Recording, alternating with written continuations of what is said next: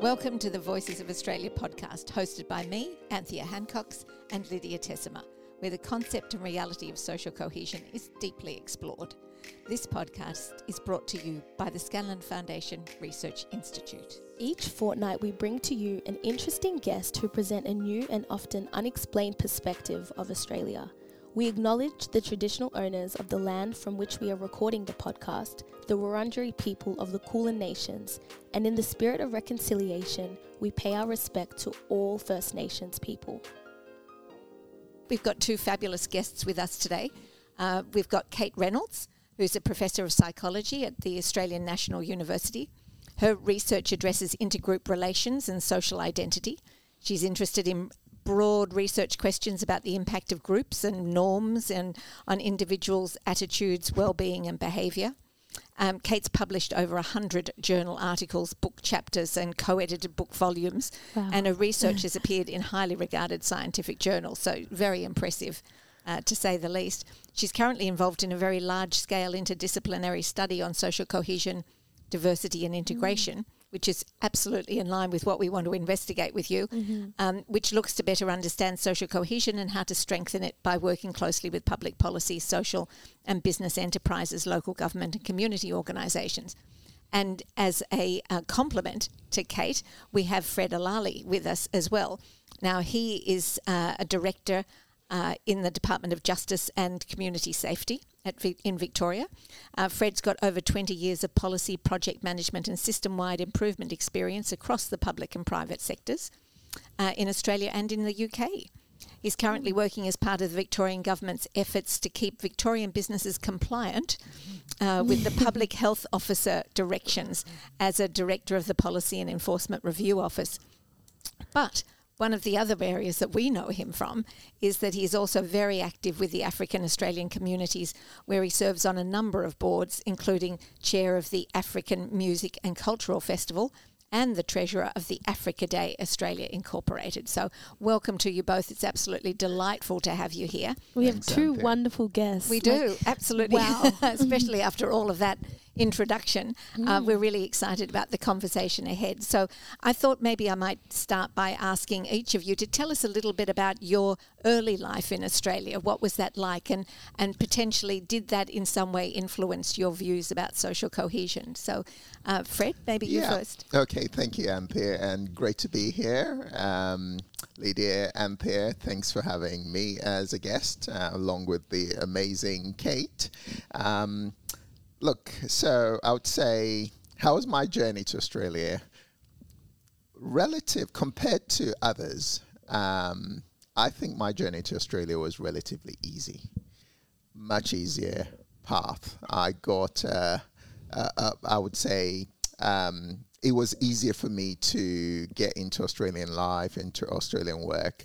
I actually had a job offer before I stepped foot on Australia, on Australian soil. Does make a difference. It makes a huge difference. So, and the reason why this came about, my wife and I got married in Hawaii, and we came to Australia on honeymoon to Sydney and Cairns. We loved what we saw when Sydney, Harborside, and just watching life go by and just think, wow, the beauty. And then it was lunchtime, and people in suits came out with their lunch packs, just sat on the bench and just enjoying, and life just seemed perfect and wonderful compared to the UK where we were based there. So I actually again moved from the UK, which again was another made it less of a jump or of a gap to integrate into Australian work life and general life with a shared history of the two countries.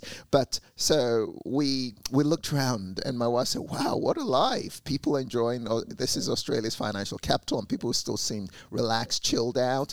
And she said, wow, do you think we can live here? And I was like, well, I don't know. Let's check.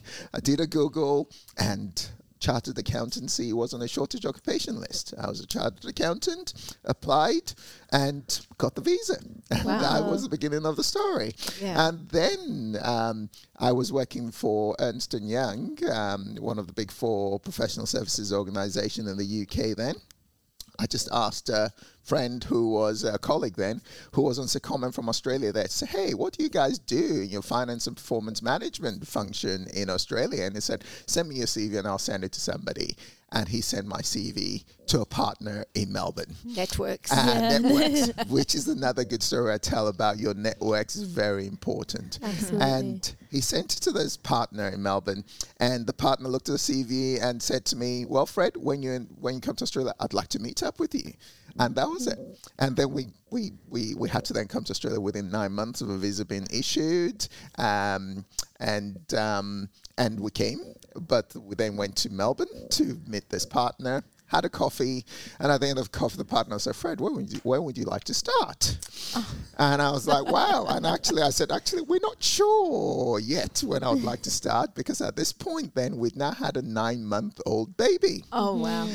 I said 9-month-old baby, and from the journey of when we actually applied for the visa, from when applying for the visa and me and us actually visiting Australia, it was a very quick process. When I applied, within 3 months, I had a response back to say, would like you to come and go and do your medicals. And then we actually then said to them, we couldn't do the medicals anymore at that point because my wife was pregnant. Right.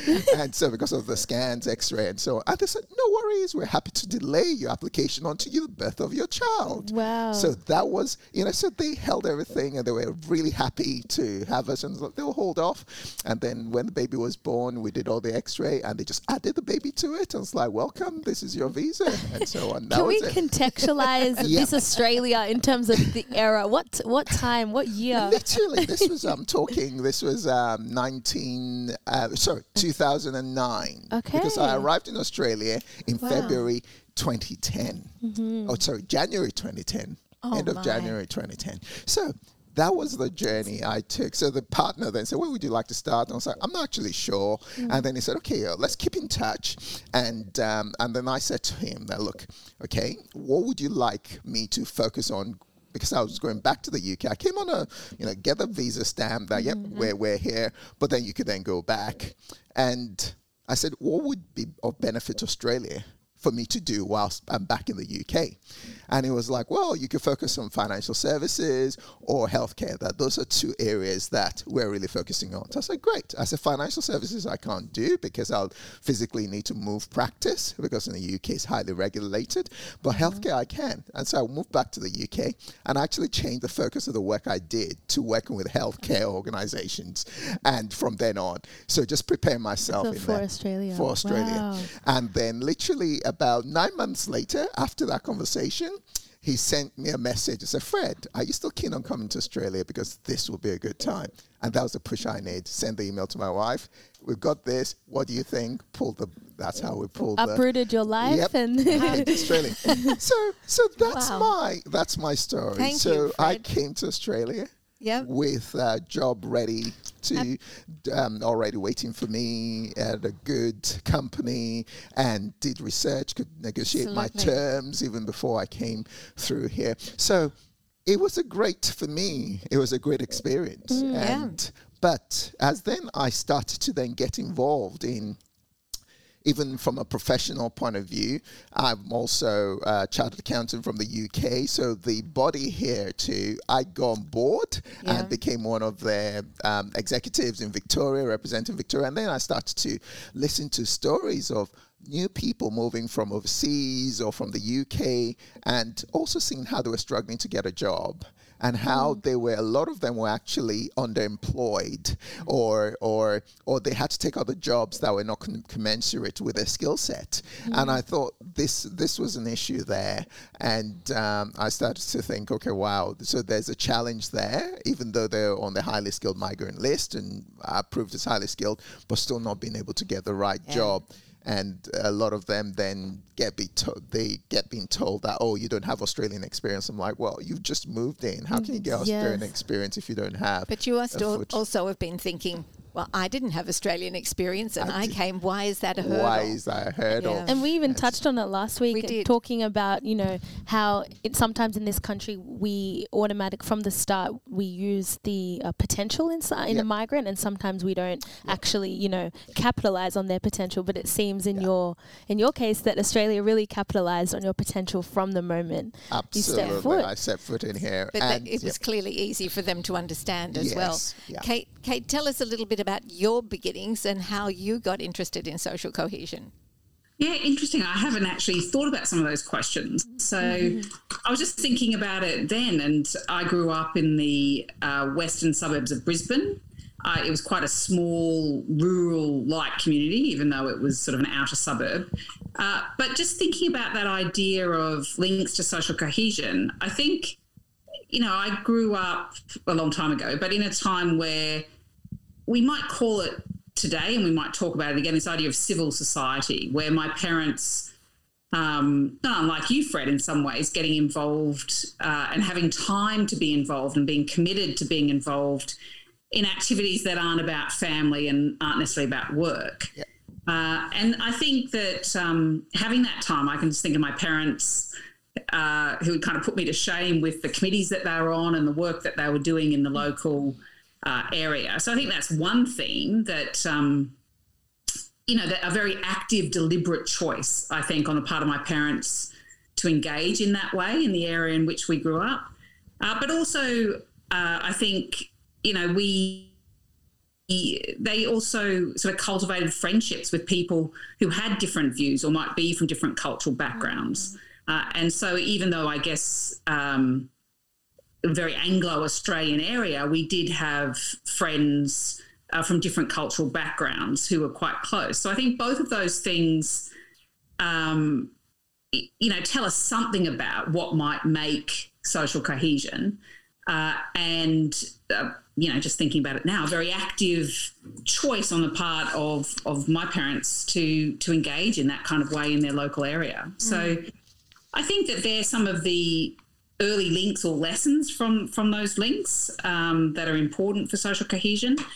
I do flag some of this in the introduction, but I also study groups and the impact of groups on people's well-being, on their attitudes, on their behaviour. And social cohesion could be seen as the outcome of a group that is functioning well.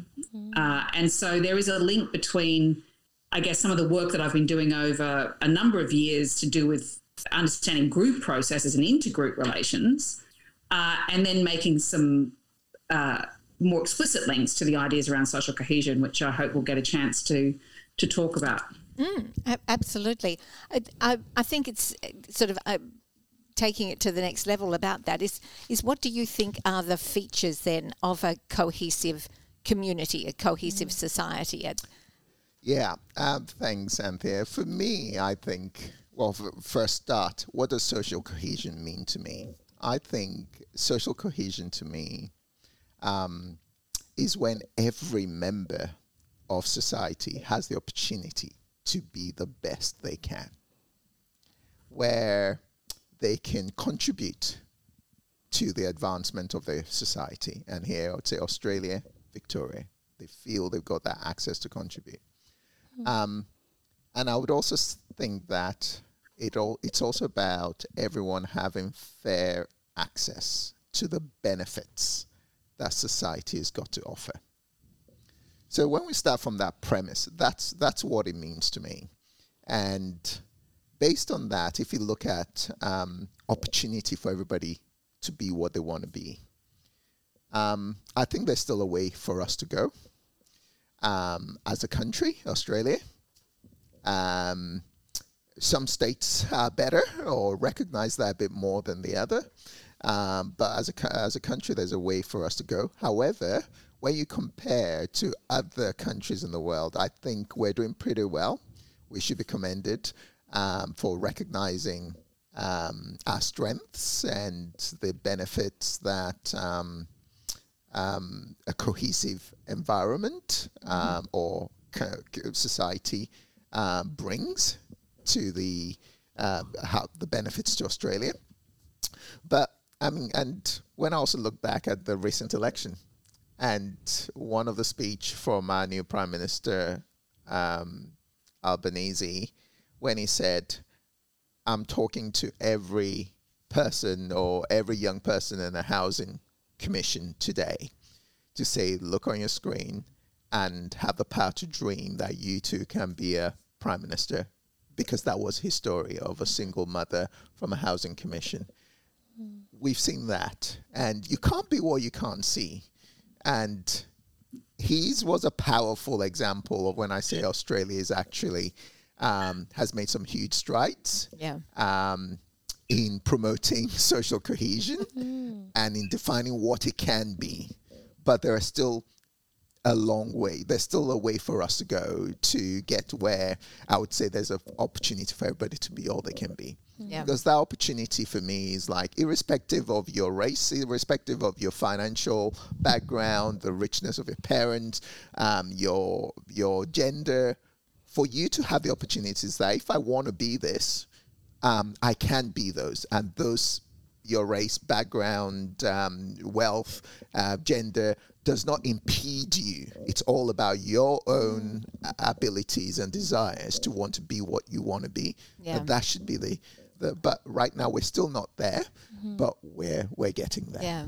So, Kate, what does social cohesion mean to you?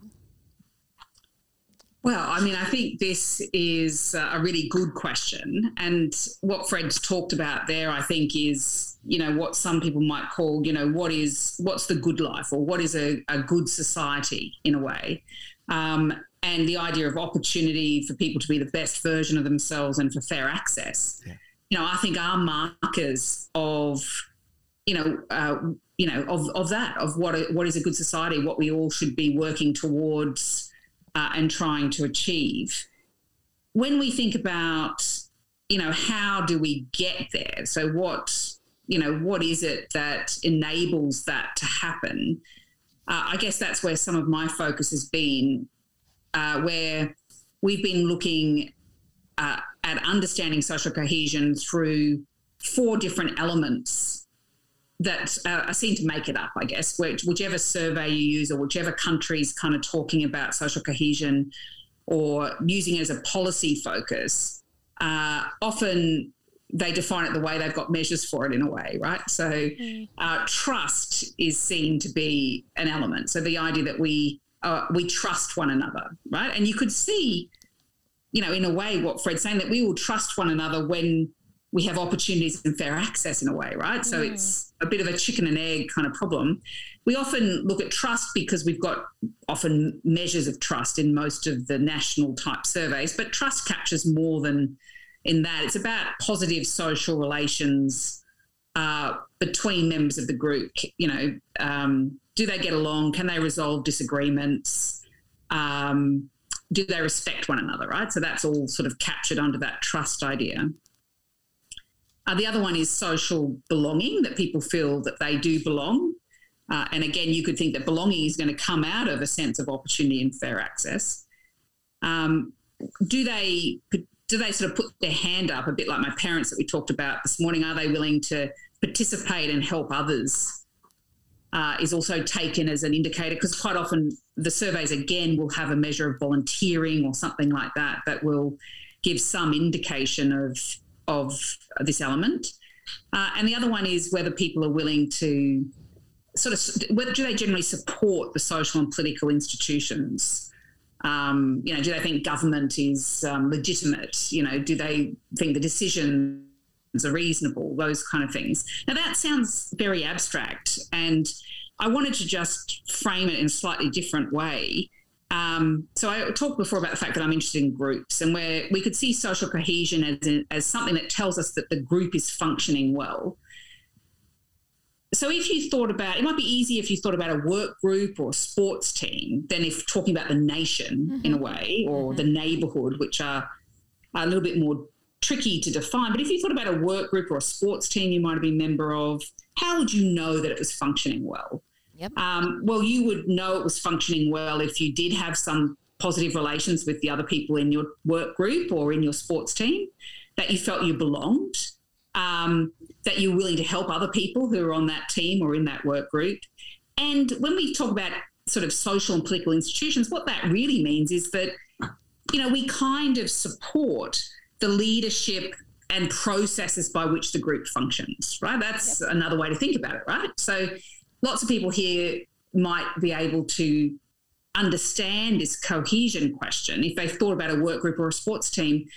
And the way we think about it is it's a matter of levels, there's nothing substantively different than the way we might talk about how a group functions at work than how we might talk about the way the group might function at the national level. Now, of course, there's lots more complexities, but ultimately, if you want to say, is the group functioning well, people could point to those things. Do we have good relations within this group? And that doesn't mean it's always positive or we always get along, but can we resolve disagreements well? Do we respect each other's opinions? It's not necessarily always an easy or positive story, but can we do those things? Do we belong?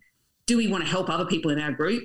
And do we support the leadership and the processes by which the group makes decisions? So, if we think about cohesion in that way, it kind of is something everyone can relate to, and they can also see what their part might be in helping to strengthen it or build it. It's so interesting because as you were explaining this, and even Fred yourself with your way of explaining social cohesion, I started to think about my experience as a first-generation Australian in this country and how when I was growing up, I really considered the differences between myself and my dad, who was a migrant who came to this country, versus myself, who was born here.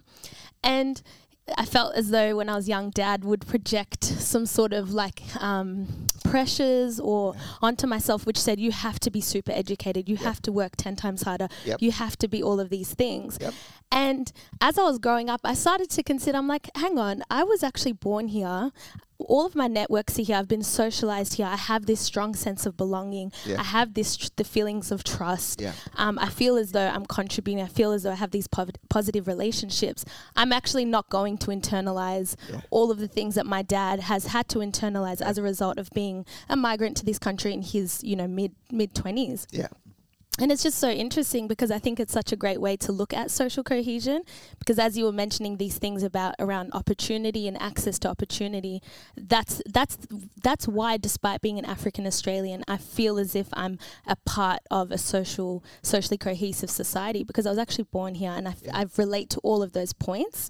And now it's easier for me to imagine how someone who has recently moved to this country, skilled or not, would struggle or would have a harder time to sort of achieve these feelings around trust and social belonging. So thank you for helping me understand social cohesion from that perspective. I'm really interested in maybe pulling out one particular component, which I think is Lydia, the way you talk about your identity is particularly profound in regard to this, and I just wonder where this sense of identity within this country, what role does that have in helping people to feel like they are part of a cohesive society? Yeah, so thanks, Anthony and Lydia, for just sharing these experiences.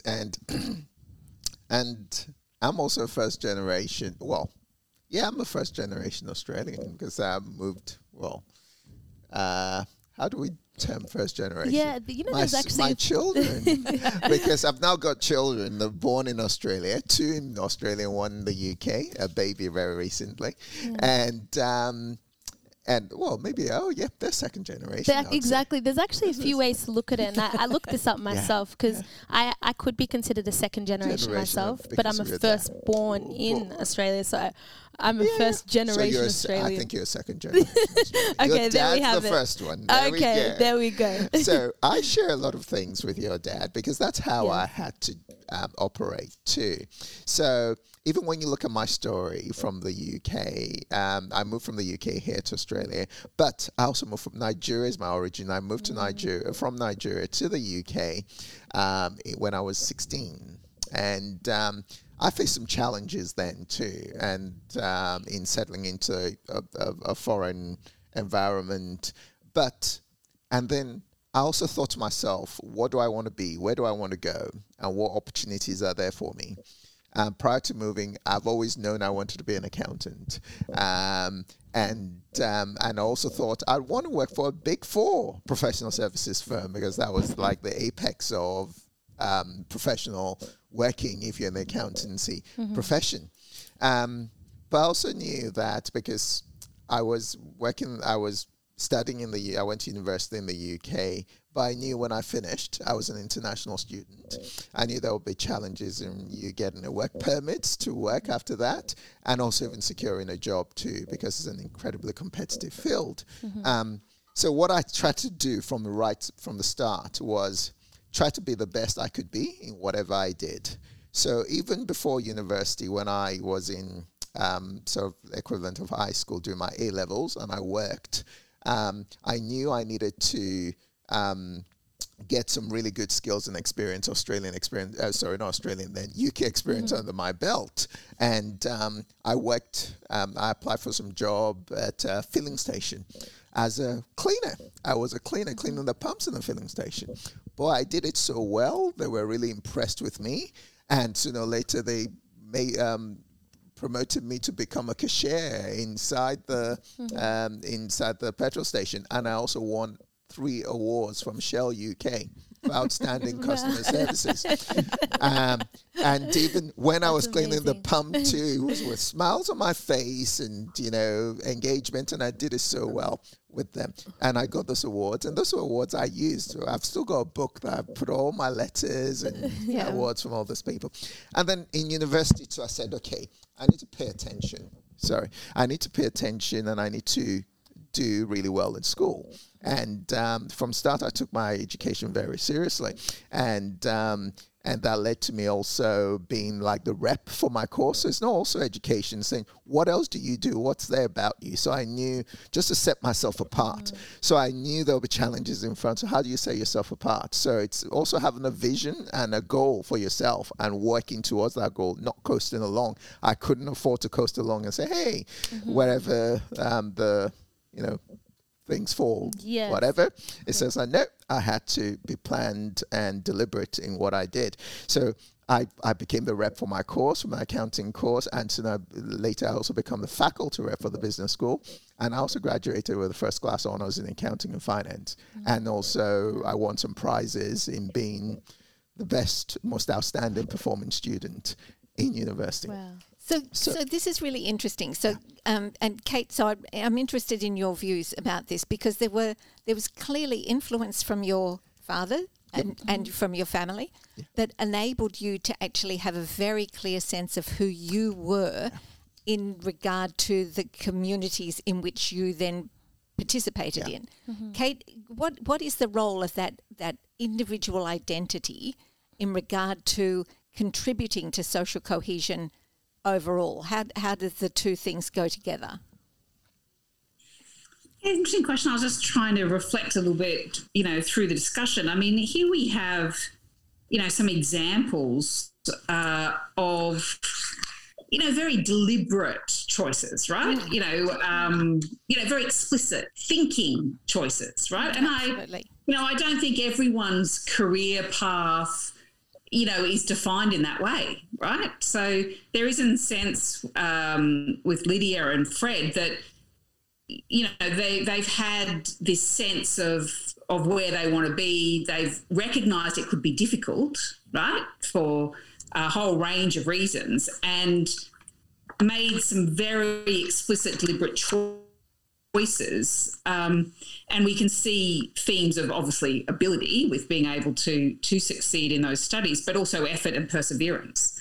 So there is a sense in which, everyone in some way, thinking through, doing career planning, thinking of setbacks, being taken through a similar kind of process would be incredibly beneficial. You've done it because of your family examples, or because of you're somewhere and you want to be somewhere different. But they've also, Kate, they've also got a level of trust that if they actually do put themselves out there, that there will be a benefit.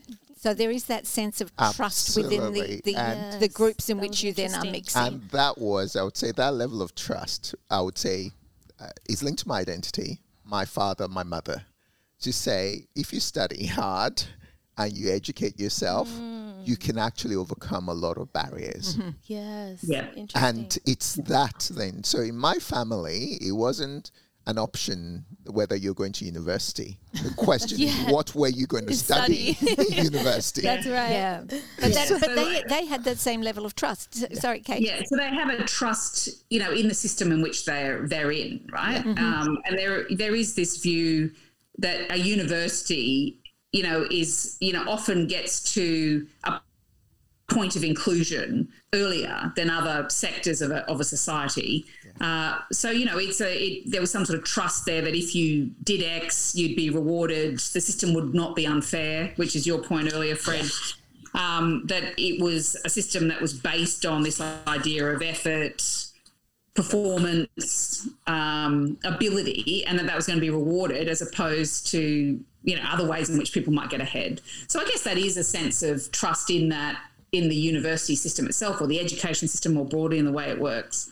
It's almost as if, the trust element, you don't have to have a uniform sense of trust in this country in order to sort of feel as if you're a part of a socially cohesive system, because in your case, you had trust in your ability and in the objective process that university has, which is that if you are an excellent student, you will come out as an excellent student. It's interesting how the trust can come from different places or can be in different things. It is, but it's also really interesting about how an individual interprets it, because I think there's certain perspectives, like yours, Fred, have suggested that Australia is a place in which you can feel comfortable about the institutions that are here. You get a sense that there is a degree of fairness, but yet there are still people who come to Australia or are living here, born in Australia, who don't feel that sense of trust within the broader community, that there are elements that just don't seem to be going in their favour, no matter how many times they put themselves out there. So I'm just thinking, Kate, around these dynamics around social cohesion and how much they move, and the connectivity between the individual and then the broader sort of levels of society. Yeah, no, I think that everyone is navigating these in different kinds of ways. And experience, people's experience is going to be very informative in the views that they have about themselves, their community, and the cohesiveness of the nation, so to speak. That's why we have to be so concerned about discrimination or racism, right? So if people have those experiences, well, then they're not going to trust, they're not going to feel that they are belonging. And so there are some key areas where you think that doing something about that could be very beneficial for all of these kind of reasons. But, day-to-day experience, no one is saying hello to you on the streets. I've been involved in an organisation that tries to organise a welcome dinner for, in this case, it was international students, but it could also be newcomers, I guess, to Australia. And when these dinners get organised, many people say they've never been in someone's home. They've never been invited anywhere. They've never been properly welcomed. I mean, all these, not having those experiences mean you're less likely to want to do other things day to day in a community. Yeah, absolutely. Absolutely. Yeah. I would agree. It's so interesting, belonging, and once again, just thinking about it through that framework, I think is quite easy and really helpful for the average person. Yeah. So, which leads me from a perspective of it's your own experiences, and which can be very different depending on your background. Say, if you look from maybe migrant point of view, and if I talk from an African Australian community point of view, you've got a two-tier system. You've got African Australians here that come from highly skilled migrant backgrounds. I came from a highly skilled migrant background, and most people from Nigeria, Kenya, Zimbabwe would do that. Okay. And then you also have others that come from more of a refugee background. And I think they've got different experiences. Oh, absolutely. And they've got very unique challenges to them. And, some that don't come, apart from refugee background, also non-English speaking background, which adds to those challenges too. Yeah, so if you want to have a cohesive society, it's part of the role of society in general to actually help those people that might be feeling more at sea, that they can have confidence in the things around them, and that in actual fact some things will work out in the right direction by watching others. Absolutely. I also think there should be even more intensive work with any new migrant that's coming to Australia with those unique skill needs, for them to be well supported in terms of programs that help, if it's language skills, if it's cultural understanding skills, etc., to help them understand and work with this cohort right from the very start.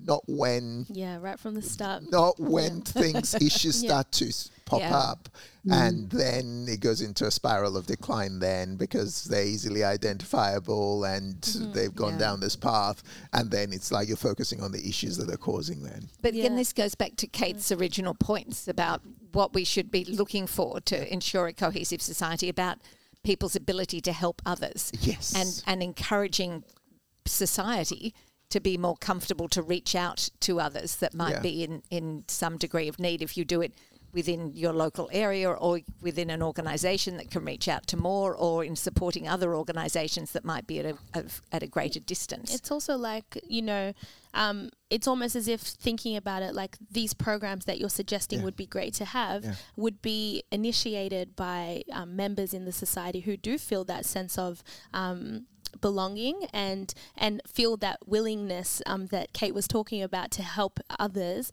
And it's almost as if I can imagine this society being socially cohesive if those members who already feel established do initiate those programs, and those new people who are coming have a willingness to participate, and then there'll just be this nice, those positive social relations. Absolutely. Kate? Lydia, I was just going to say, I think you could think about the way in which we've thought about being a successful multicultural society in Australia. It sort of started, I think, with lots of migrant settlement support, right? So they were some awareness that different groups might need different support, that we might have to put effort into language and education and those kind of skills. And so I think you could define lots of our work initially in this space, probably, through the 80s and 90s, around that kind of set of ideas. Then we also moved to tolerance, I think, anti-racism, more awareness around tolerance, I think, and there's lots of different views about that word, but it was a sense in which, we wanted to, I guess, be more respectful, denounce sort of hatred and discrimination. That was another big effort. But I think we're moving into, another phase, and I think we could move in it more deliberately by programs like this and other efforts from different organisations to actually think about active cultural relations, right? That's active. That's where people are making decisions. And I think post-COVID, it's a timely occasion, because I think there have been shifts in the way people think about their relations and their communities through COVID, to think, okay, what is the community that I want to live in and I want to help create in my area? And it's back a little bit to this idea of civil society, perhaps, and my parents. What is it that you're willing to do to ensure that the children and the families and the community in which you'll live is going to be set up in a way so that people can thrive and flourish? And it is, not everyone wants to do that. Not everyone's able to do that. But for those where there is an opening, a willingness to think about those questions, I think it's very timely to think, well, what am I doing to create this community that I want to live in? And of course, community is another word for the nation, right? What do I do every day to make where I am or my interactions with others to be positive, welcoming, helpful, respectful, and that's, it can't just come down to individuals. There needs to be a whole scaffolding around that. But that's a good question for people to ask themselves. Yes. We all know the benefits of living in a cohesive society. We all know the benefits of coming together to solve problems. And actually, it's only through those efforts that things actually change. So, what do we want to do? Perhaps that's locally, perhaps that's in a sports team, perhaps that's in a work group, to actually live the kind of society we want for ourselves, our children, future generations. And I think we're opening up a conversation around that, which is leading us back, I think, towards those civil society actions that used to be much more common in Australia. Yeah, I think that's incredibly true. And I actually think that's a great place to sort of come to a bit of a conclusion. But Fred, just before we do, I think it might be worth you just reflecting a bit on the role of the African Music and Cultural Festival as a vehicle by which you've actually tried to reach out to contribute to that cohesive society and integrating with others. Absolutely. Thank you for the opportunity. Yes. So the African Music and Cultural Festival was founded now 9 years. This is in the 9th year. We promote more tolerance and understanding of the relatively new African-Australian community through music, arts, food. We provide a platform that a wider Australian community can engage with in an easy format to redefine the image of African Australians, especially, and also more positive narrative about African Australians. So if you come there now and you try some food from South Sudan, or you watch a performance from South Sudan, you'll have a different experience or understanding of this culture versus what you might have seen maybe in the media or elsewhere. And it's those type of interactions. Well, it's active social relations, as Kate just mentioned. It's an incredibly important thing that people actually get underway and do. And even though it might have been, a bit of a struggle at the beginning to get the sort of publicity and the commitment that you needed, now it's a really big deal. Absolutely. And also for when you look at Kate's 5 areas of social cohesion, when she talks about trusting one another, social belonging, for African Australians, when you're there at the music festival, this is right at Fed Square, right in the middle of Melbourne, a premier location. We take over that, and there's the music, there's the vibe, and everybody's happy and having fun, and everyone's coming over there, and they think, wow, that we as African Australians can actually create such an event. The sense of pride and dignity and satisfaction and just happiness that they feel of any African Australian that walks in there, and they see it to a high standard, and also even the support that we also get as African Music and Cultural Festival, we get from the federal. Last time we've had for 3 years in a row letters of support from the Prime Minister, former Prime Minister now, for 3 years in a row, from the state government, the Premier here, from the Lord Mayor, and the Lord Mayor and the ministers are always there, as well as other sort of dignitaries and captains of industry. So the support that we bring and we to showcase the best of African Australian. And the wonderful thing about that is that it's not the only one. It's not the only event that happens within the African Australian communities. Yeah. It's not the only event that happens across Australia that actually is celebrating so many of these things. So these active social relations, I think it's a wonderful point at which to sort of conclude our conversation around how does social cohesion exist, because something about the Voices of Australia podcast is really to ensure that people understand that social cohesion is what it is to you. It isn't necessarily something that people just say that's what it is in a sentence and therefore nobody has any relationship to it. It's actually something that's evolving every minute, every day. And so we're absolutely thrilled that both of you have been a part of this this podcast and this conversation and sharing the stories that you have, both personal and from a more intellectual perspective. It's been really beneficial and we've loved it. So thank you both very much for being here. Yeah, absolutely. Thank you. I'm going to use this framework to think about and discuss this topic over the course of the podcast. So thank you. Fantastic. Yeah. Thank you. Thanks for the invitation. This podcast was brought to you by the Scanlon Foundation Research Institute. This podcast is produced by Faisal Farah with sound design and mixing by John Bigelow. Original music is by Official Steno. You can find all our publications on our website at scanloninstitute.org.au. Please subscribe to be the first to receive our next fortnightly edition.